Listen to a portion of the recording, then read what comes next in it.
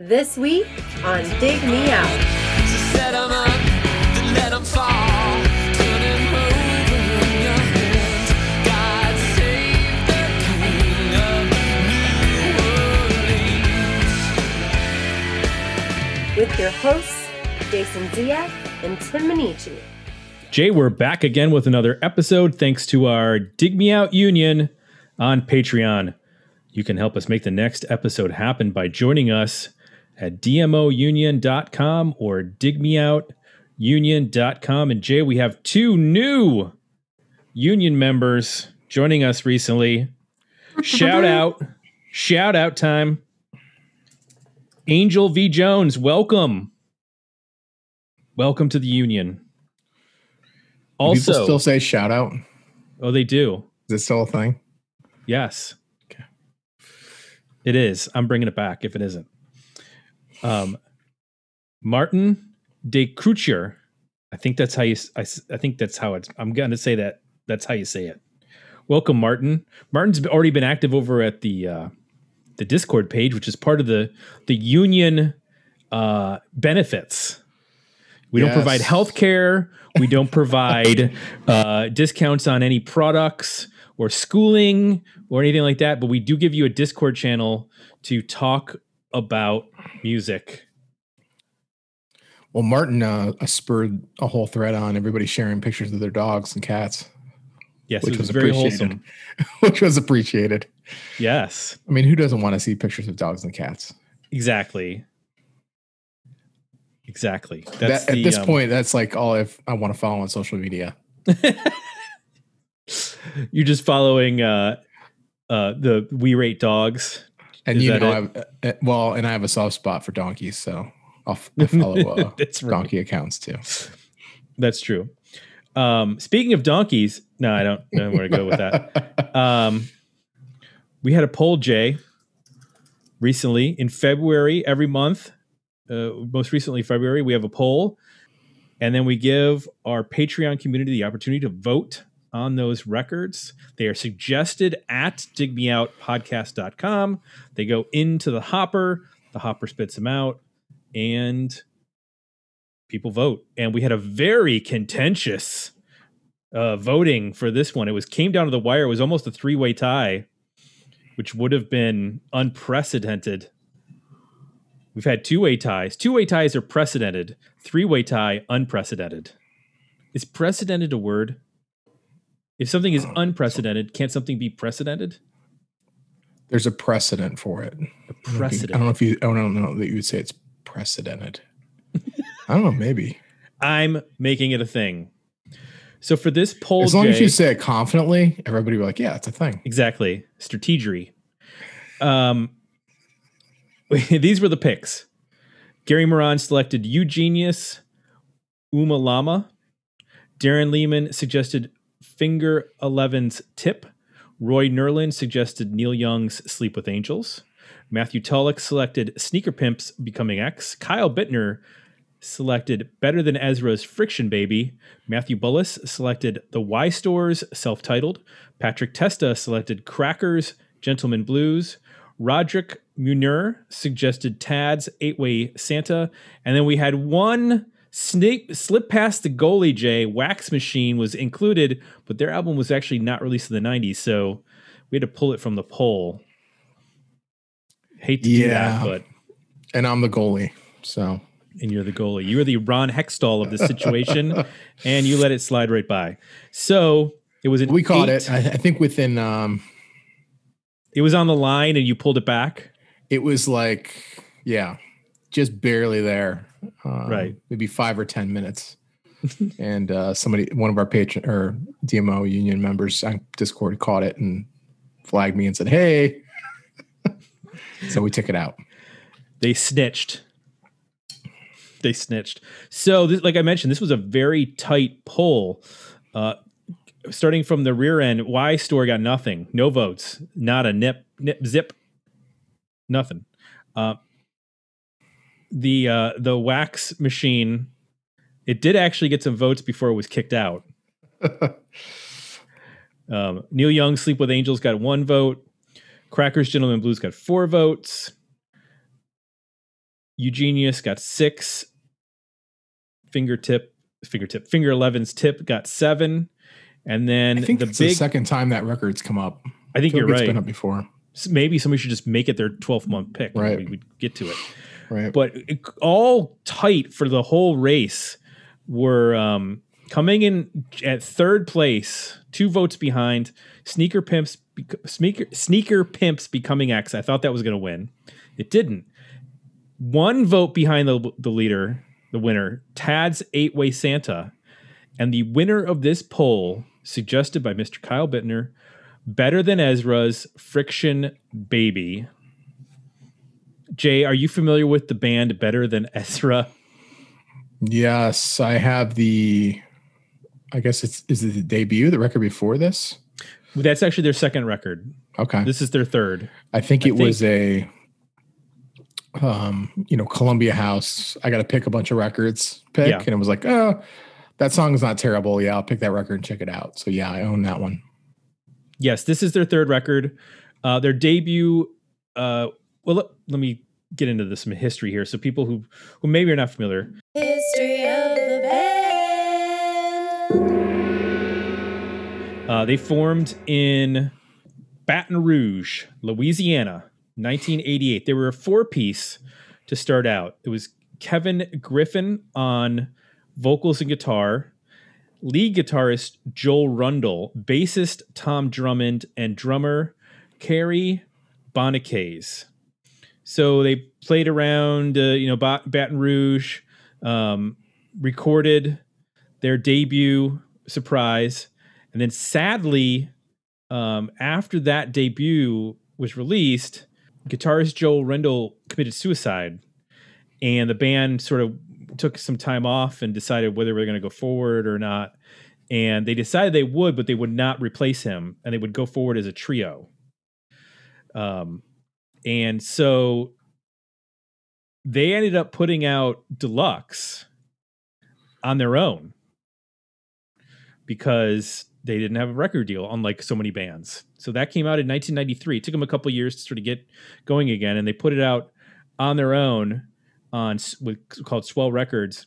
And then Elektra caught wind of them and released the album again in 1995. And that's where we get Good, Jay. That's the big single everybody knows. Good. Yes. It was good. And there was also another single off that record, In the Blood was a big single. Rosalia was the third single off that record. Deep. So after that record, the drummer, Corey, left, and he was replaced by Travis McNabb. And that is where we get the album, which we are reviewing, Friction Baby. The title comes from a quote by Keith Richards. He was asked how he and Mick Jagger had managed to stay together for so long. And he said, Friction Baby. It charted 2 singles, King of New Orleans and Desperately Wanting. Both were charting singles. I believe to like top 50, not like top 10 or anything like that. And this was their second release on Elektra. They would follow this up in 1998 with How Does Your Garden Grow? The Friction Baby made it to number 64 on the US charts. How Does Your Garden Grow made it only to 129. It didn't have any charting singles. Then they released Closer in 2001 on the label Beyond. Beyond though went bankrupt. And so in the meantime, while they were without a label, they put out a live album. And there was a like rarities album that came out with like B-sides and live material and covers and stuff. And they ended up putting up their next actual album Before the Robots came out in 2005. That actually charted well. It made it to number 84 in the US rock chart and number 3 on the US indie chart. That was released on Artemis Records. Then they released Paper Empire in 2009 on Megaforce Records. Jay, you remember Megaforce Records, right? Home of such artists as Overkill, Testament, Ministry, Ace Frehley, Peter Criss. Yep. I think Eddie Trunk was a A&R there. That's how Ace Frehley ended up on the label in the 80s. Ah, interesting. But yeah, a metal label. Right. There's some oddballs on there, like Yeah. Better Than Ezra. But and then in 2014, they released a new record called All Together Now. That was on The End Records.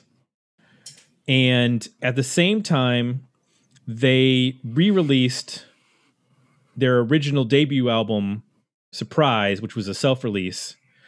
They did a reissue of that. And that is the last new material that's come out. They put out some songs here and there. Last year, they put out a single called In Your Eyes. And in 2018, they put out a single called Grateful.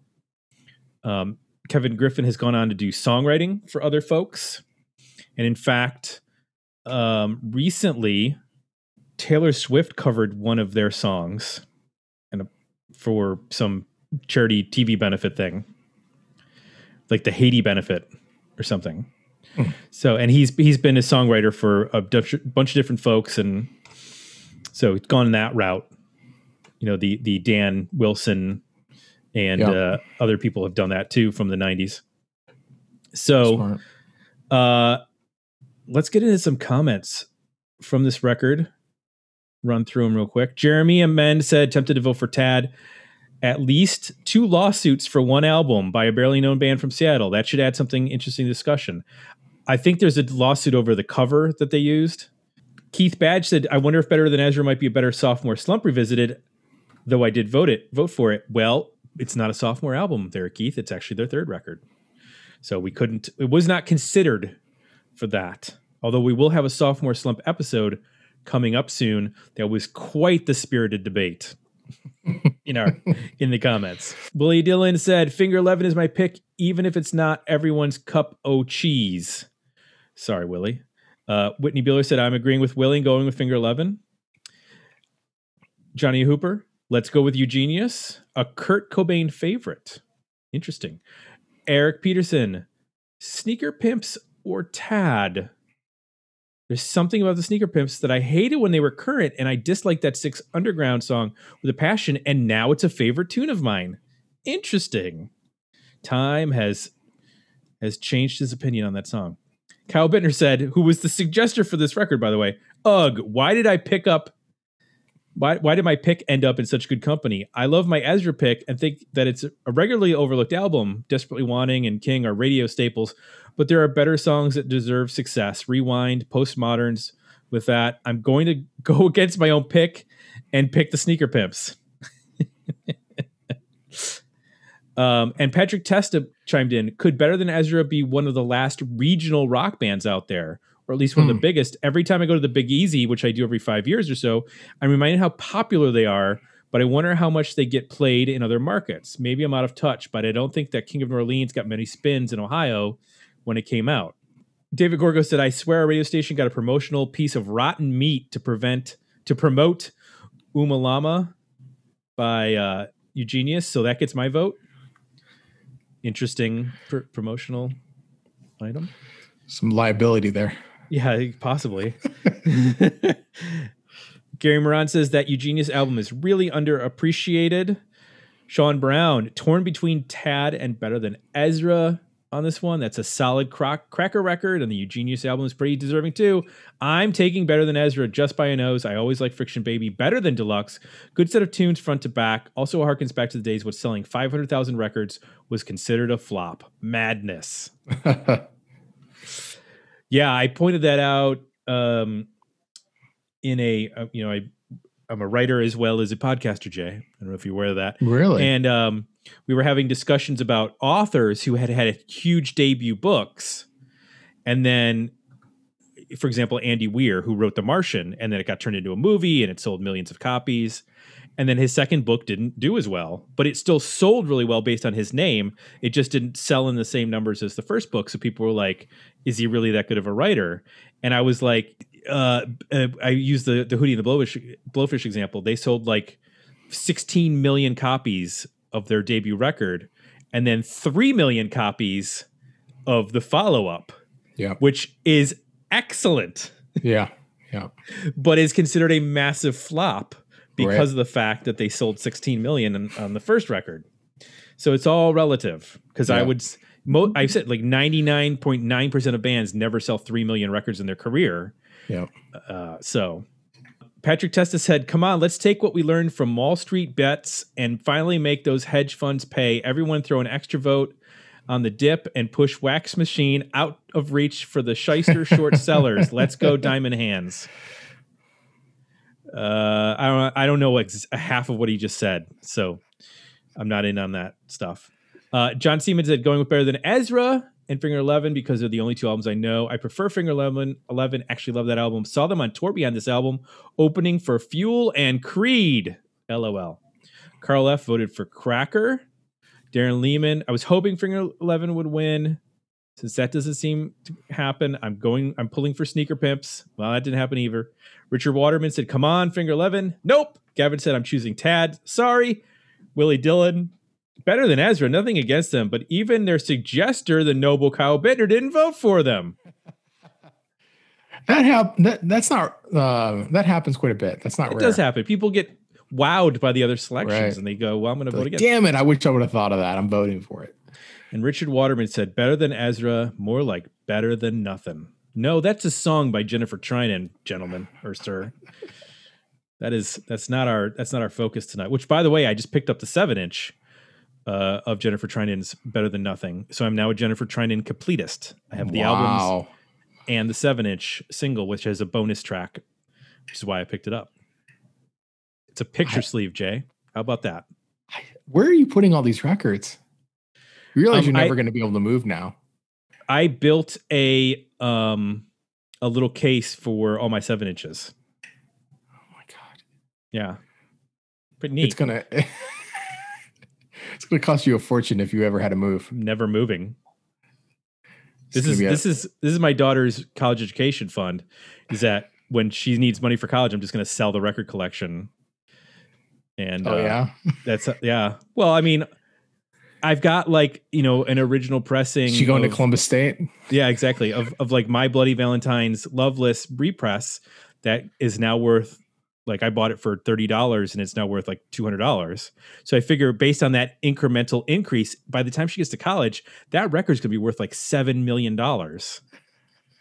So I'm fine. Math, not our strong point. Let's get into this record. Jay, tell me one thing you liked about Friction, Baby by Better Than Ezra.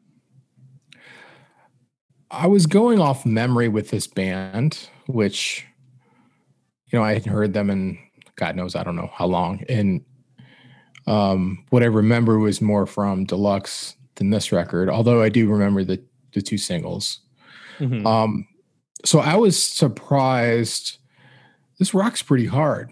I think the first 3 songs in particular are pretty meaty sounding, very punchy, awesome bass tone, very full, sound great live, or loud, great guitar tone, just sounds big, a lot of energy in the performance as well. It doesn't sound like kind of plodding or meandering. I mean, it sounds like they're really, playing this live and have a lot of energy behind it. So I was kind of taken aback. I was expecting more of like a floaty, mid-tempo-y kind of pop record, pop rock record, not like a late era Goo Goo Dolls. Yeah. Not as gritty sounding as this, particularly as it kicks off sounded. So I was pulled in and kind of perked up. In particular, Long Lost is a great rock song. It has a little bit of a Bush Machine Head kind of riff going on there, which I think that's an awesome riff. It goes into a pretty cool chorus too. That's fairly unexpected. Just the way that they sing that, and even the vocal doesn't sound like what you would expect from them.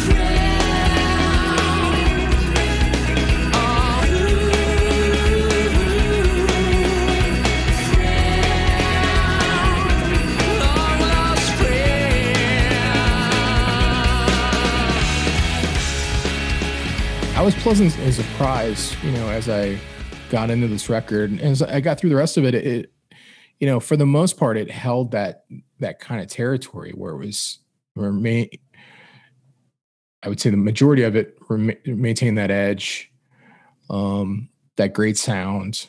I think the songwriting is really strong. Most of these songs, you are into the hook within 40 seconds. I started counting on them in my notes of like, okay, when does he get to the chorus of the hook here? And it's usually within 40 to 45 seconds you're there, which is critical. If you're trying to write pop songs, which, this record is, there's some explorations as well. Some things in here that get a little bit all country, which I appreciate. There's some moments where like happy endings, you get kind of a George Harrison vibe. So you get a little bit of their influence and sort of like, what they're calling back to. So there's some range. I think the record ends with a, very like, and there's some notes here and there that are obviously either lyrics or musically references to New Orleans or Louisiana. And that last song on the record ends with Che de Gaulle is. I think it's Charles de Gaulle. Like, okay. Or maybe, I don't know. Maybe it's not, but. It's kind of a cool like rock tune that definitely has a New Orleans vibe to it. There's something about the riff and the way it's constructed that you immediately think of that, even though it's, essentially a rock song. So there's some you kind of, they've established this rock sound, good song, pop songwriting, get some hooks. And then through the rest of the record, you get some flavor, which is nice. And I think the last thing I'll say that I liked about it, they managed to find it, despite, the pieces and parts they're putting together aren't, groundbreaking. They're established things, but they managed to put it together in a way I think it sounds pretty unique. Like I didn't have a lot of contemporary callbacks or even like influence callbacks in my notes. There were a couple moments where it's like, okay, this sounds a little Gin Blossom-y, but for the most part, they're playing guitar rock as in a pop format and managing to still find like their own unique sound in that, which, is not easy to do. So that was something else that I ended up, kind of taking away from this, is that I don't remember them being particularly unique in my memory, but kind of going through this, I was like, yeah, you know what? This sounds like its own thing. Like I'm not distracted by it sounding too overly, like it's contemporaries or anonymous, I guess is maybe a better way to put it. It definitely sounds like them. Right. So yeah, that's some of the stuff that I got into. I agree with you on this album. Has some nice grit to it that I was not expecting, particularly in the bass tone. There's some nice grit going on. It's funny you mentioned Long Lost. I definitely got that Machine Head vibe with the guitar riff. It also reminded me of the Wigs. There's that element of soul to that song, which they did obviously throughout their career in the 90s. And I got just a little bit of that. And I know that when I was looking through their discography, one of the covers that they did for their compilation album was a Bill Withers cover of Use Me. So, I mean, they obviously have not uncomfortable tackling like a soul R&B song. I think the thing that I knew the singles, King of New Orleans and Desperately Wanting, I remember those fairly well. And it was brought up in the comments whether they got played in Ohio. I know we definitely played them at the radio station. Those were, I mean, Good was something that was in rotation for, months. Yeah. And I'm glad that sort of vocal tick that's in that song is not repeated here. Yeah. Because that would have gotten old real quick in the way that like maybe Rain Maida from, Our Lady Peace has sort of, he wore his vocal ticks into the ground to a certain extent.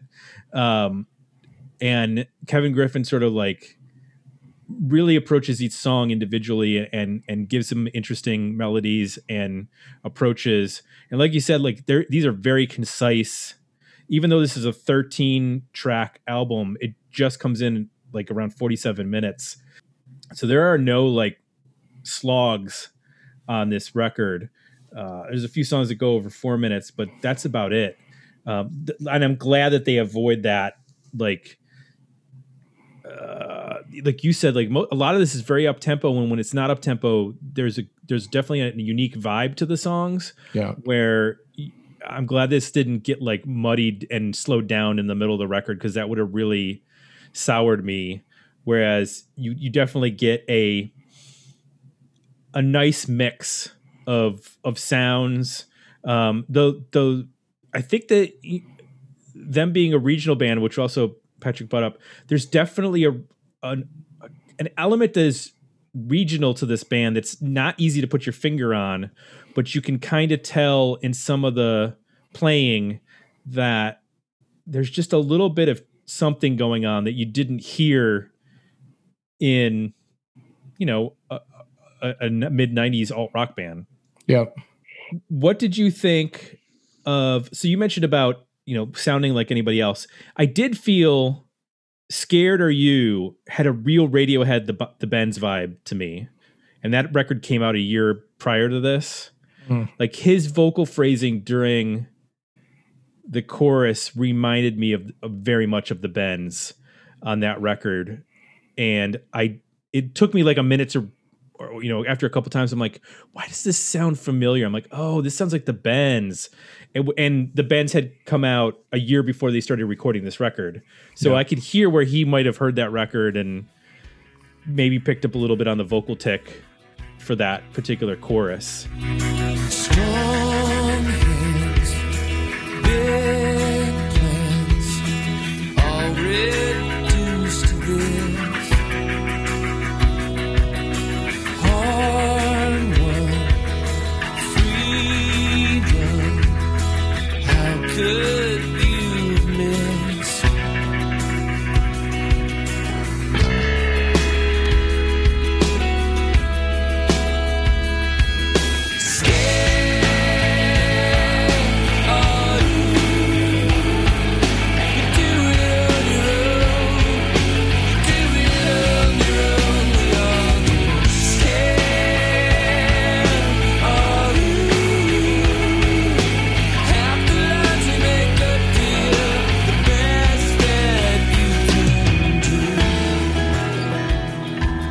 But for the most part, it doesn't sound like a lot of other people. Like he sounds fairly individualistic on this record in terms of his phrasings and his melodies and doing stuff. I don't pick up on him doing things that are blatant rips or anything like that. And I agree with you on the last song. Yeah. I really like that riff. I think that's a fun song. I almost wish there was more of that sort of vibe to the record. Yeah. Yeah, it's kind of nice too I think it's that song, maybe even Speeding Up to Slow Down. The vocals pull back a little bit, like you get more just music, which is kind of nice. Mm-hmm. Like, because like I said, the record starts really pretty sharp in terms of vocals comes in fairly quickly on most of the songs. You get to the hook fairly quickly. So it's kind of nice as you got towards, the end of the record, you end with a little bit more of a music focus. I mean, he sings in those songs, but it's just less about the singing, which is kind of nice. It's a nice way to just give some flavor, variety, and also just showcase the band a little bit as they go out in the playing, as opposed to just the songwriting. I also liked their use of other instrumentation to just accent things, like the organ in WWOZ, which is played by Peter Holsapple, who was in the DBs, and has been, played on a lot of records. He was an extra guitar player, keyboard player for REM. He toured with Hootie and the Blowfish. I mean, he's one of those guys. It's like he's played with a lot of people as a extra musician, the Nathan December type guy. And I really like, again, like it's adding a little bit of extra flavor to the record that is nice. There are a couple spots where they add some things and I'm like, this doesn't work for me. Well, let's not get there yet. Right. But a well-placed organ is always, especially Yes. in like a mid-tempo song, if you can add some melody with an organ. A great Sounds nice. example too is Speeding Up to Slow Down. That simple droning organ at the beginning of that song combined with that bass tone, it just gives it this like almost dark, sinister kind of atmosphere to it. You know, it feels a little ominous just by those two instruments put together, and there's a lot of space around it. So yeah, I'm with you on the use of the organ here. It's pretty subtle, but it's very effective.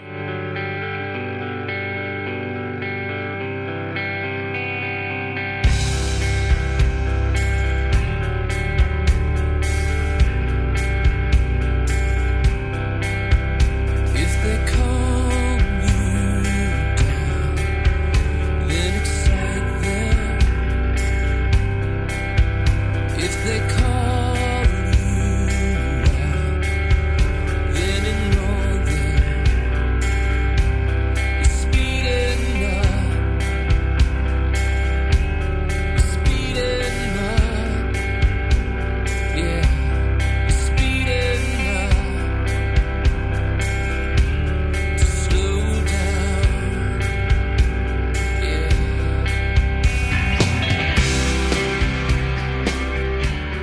So what didn't work for you on this record?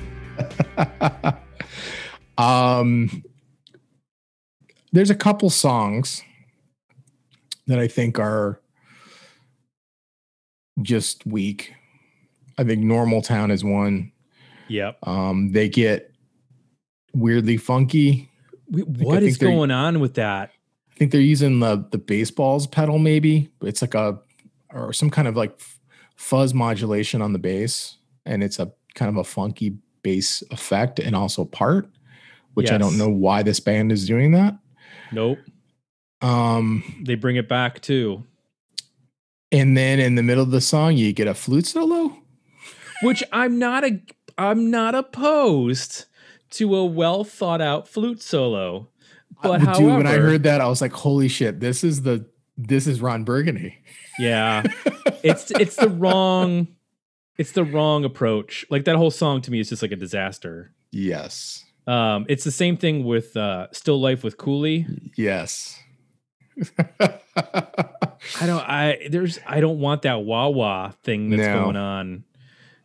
What is he saying? I thought he was saying "Still Life" with Kool-Aid. That's what it sounds like. He says Kool-Aid. It's Cooley, which is apparently a name of a person. Yeah, Like I Cooley don't. High Harmony. It just sounds like jammy. It sounds like a jam band or something. Like Yeah, it sounds like a don't rejected know. Black Crowes song. yeah, it's like funky, jammy, bluesy. I don't know. I just don't want to hear that. Now that I've heard like the sharper, punchier side of this band, like that's what I want to hear. You know, one thing we didn't mention about this record too is the drums are, you know, really punchy. You know, he's got these big like low end tom sounds, and like, you know, they're pretty the drums I think are pretty compressed, so they're like in your face and they just sound big. So when you get into this stuff that's kind of funky, jammy, wishy-washy, like doesn't work. You dressed in gray, looking undercover for the CIA. You were cursing silver,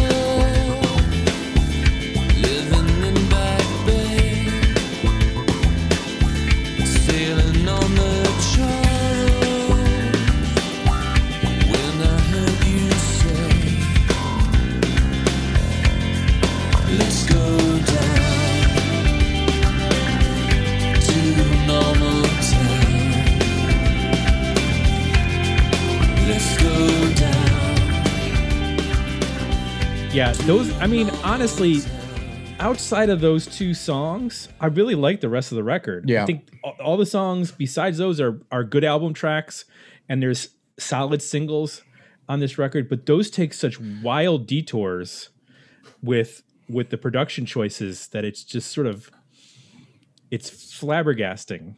Yeah, and I mean, like WWOZ is, to me, that sounds like it's got a country vibe to it. It's got a little Americana vibe to it. But when they get to that chorus, it's a straight ahead, big drum sounding chorus. So it all makes sense. I think it's happy endings. It's a little bit more lush acoustic, but that's fine. Like that kind of works because it still has that dark feel to it. Yeah, it's when they get into this, I don't know, like jam band concert circuit stuff right, or the flute that I'm not understanding. Yeah, and I tracks which are solid album tracks, but like Hung the Moon, that's where that big drum sound really works. Yeah, he's doing like big fills and stuff like that, and it's got the big heavy sound, heavy for them, but a nice heavy sound that makes sense, the production. But when you dial it down and do this funky slappy thing, it really accents what is compressed. And yeah, those songs threw me for a loop big time. Well, when that song starts, I mean, that could be a Wig song from this era, from the same era.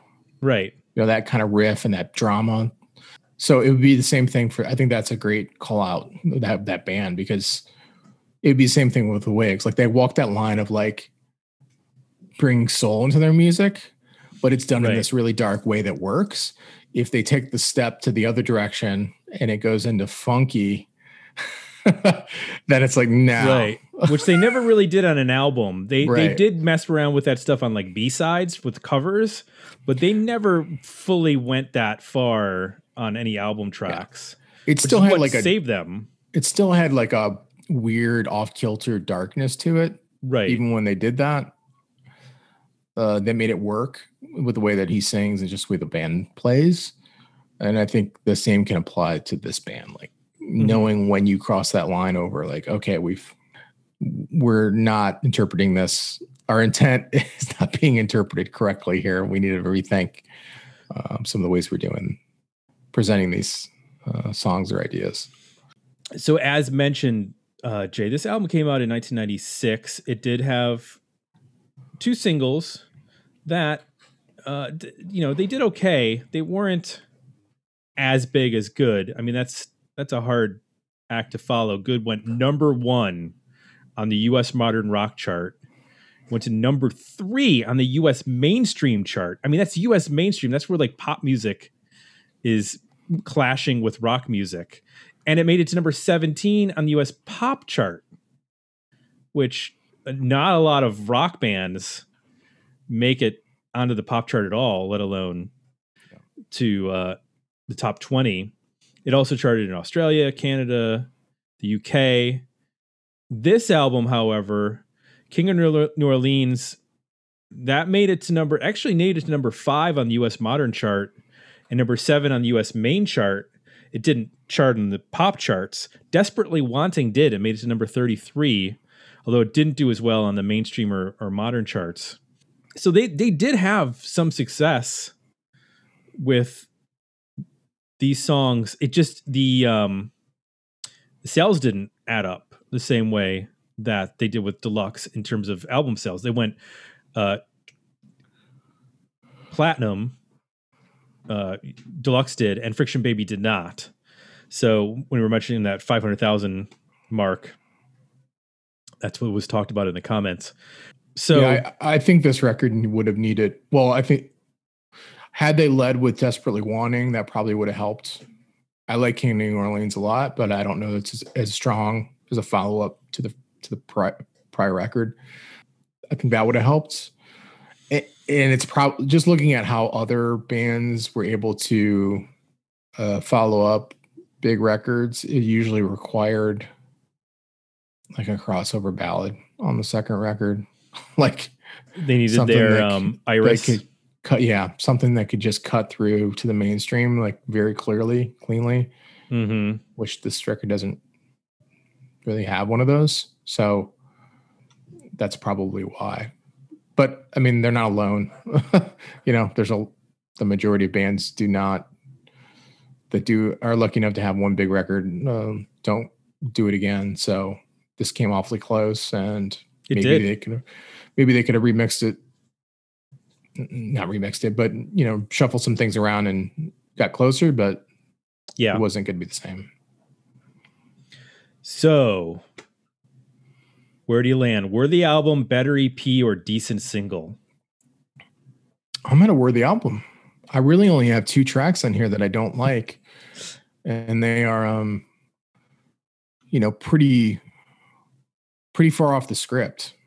Yeah. It's not like some records where we review and you're like, oh, there's these, and then there's another 3, and then it's really like, well, we got 13 tracks here. Mm-hmm. So, 11 of them are, I think, really strong. I 100% agree with you. You just drop Normal Town and Still Life with Cooley, and this is a really, really good record. Still Life with Kool-Aid. Still Life with Kool-Aid. That's my first note on that, in quotes. Still life with Kool-Aid? ? Yeah, what is this? Some sort of William Burroughs chopped up refrigerator magnet lyric stuff going on here? Well, there you go. 2 worthy albums. I don't know if people were expecting that from us, but guess what? That's what happened. And we need to thank Kyle Bittner, who, although he didn't vote for his record, we thank him for suggesting this record. Wow, maybe you second guessed yourself. Yeah. Maybe, last year we did a couple of second chance records. Yeah. When we had time at the end of the year, maybe Sneaker Pimps or Tad will make it into a second chance episode, because it was we like to take the really close polls and do that. We'll see. It might happen. It might not. We don't know. No idea. We'll see how many leftover episodes we have at the end of the year. That's how this works. Need to thank all of our suggestors. And if you would like to suggest an album, go to digmeoutpodcast.com, go to the suggest an album page, and drop your suggestion in there. It's also where you can go to sign up for the Box newsletter, which is delivered each weekend to your email inbox. It's also available at Patreon, which you can join for just $1 or $2. Is it $2? $2 a month? Something like that. It's the cost of like a pack of Big League Chew, folks. I mean, it's a pack of a 6-pack of nerds going through all the things that were available at my Little League concession stand in 1983 when I played T-ball. What else was there? Candy cigarettes. Basically anything that looked like tobacco but was in candy form for kids. That would be what it would cost. Big League Chew was the best. Yes, it was. You had to pace yourself, though. You really wanted to take that big ball of it, like the whole thing, shove it in, and you'd waste, the whole pack, because then you can chew it. You're like, oh, I can't. My jaw hurts. Right, and it would lose all its flavor, and you just have this big wad of rubber in your mouth, and it was horrifying. Those first couple seconds were amazing, though. Oh no! Oh, they were great. It was great. And then if you like what you heard, please consider leaving us some positive feedback over at Apple Podcasts. For Jay, I'm Tim. We're out, and we'll be back next week with another episode of Dig Me Out. I remember running through the wet grass, falling a step behind. Both of us never tiring, desperately wanting. When they pumped out your gun.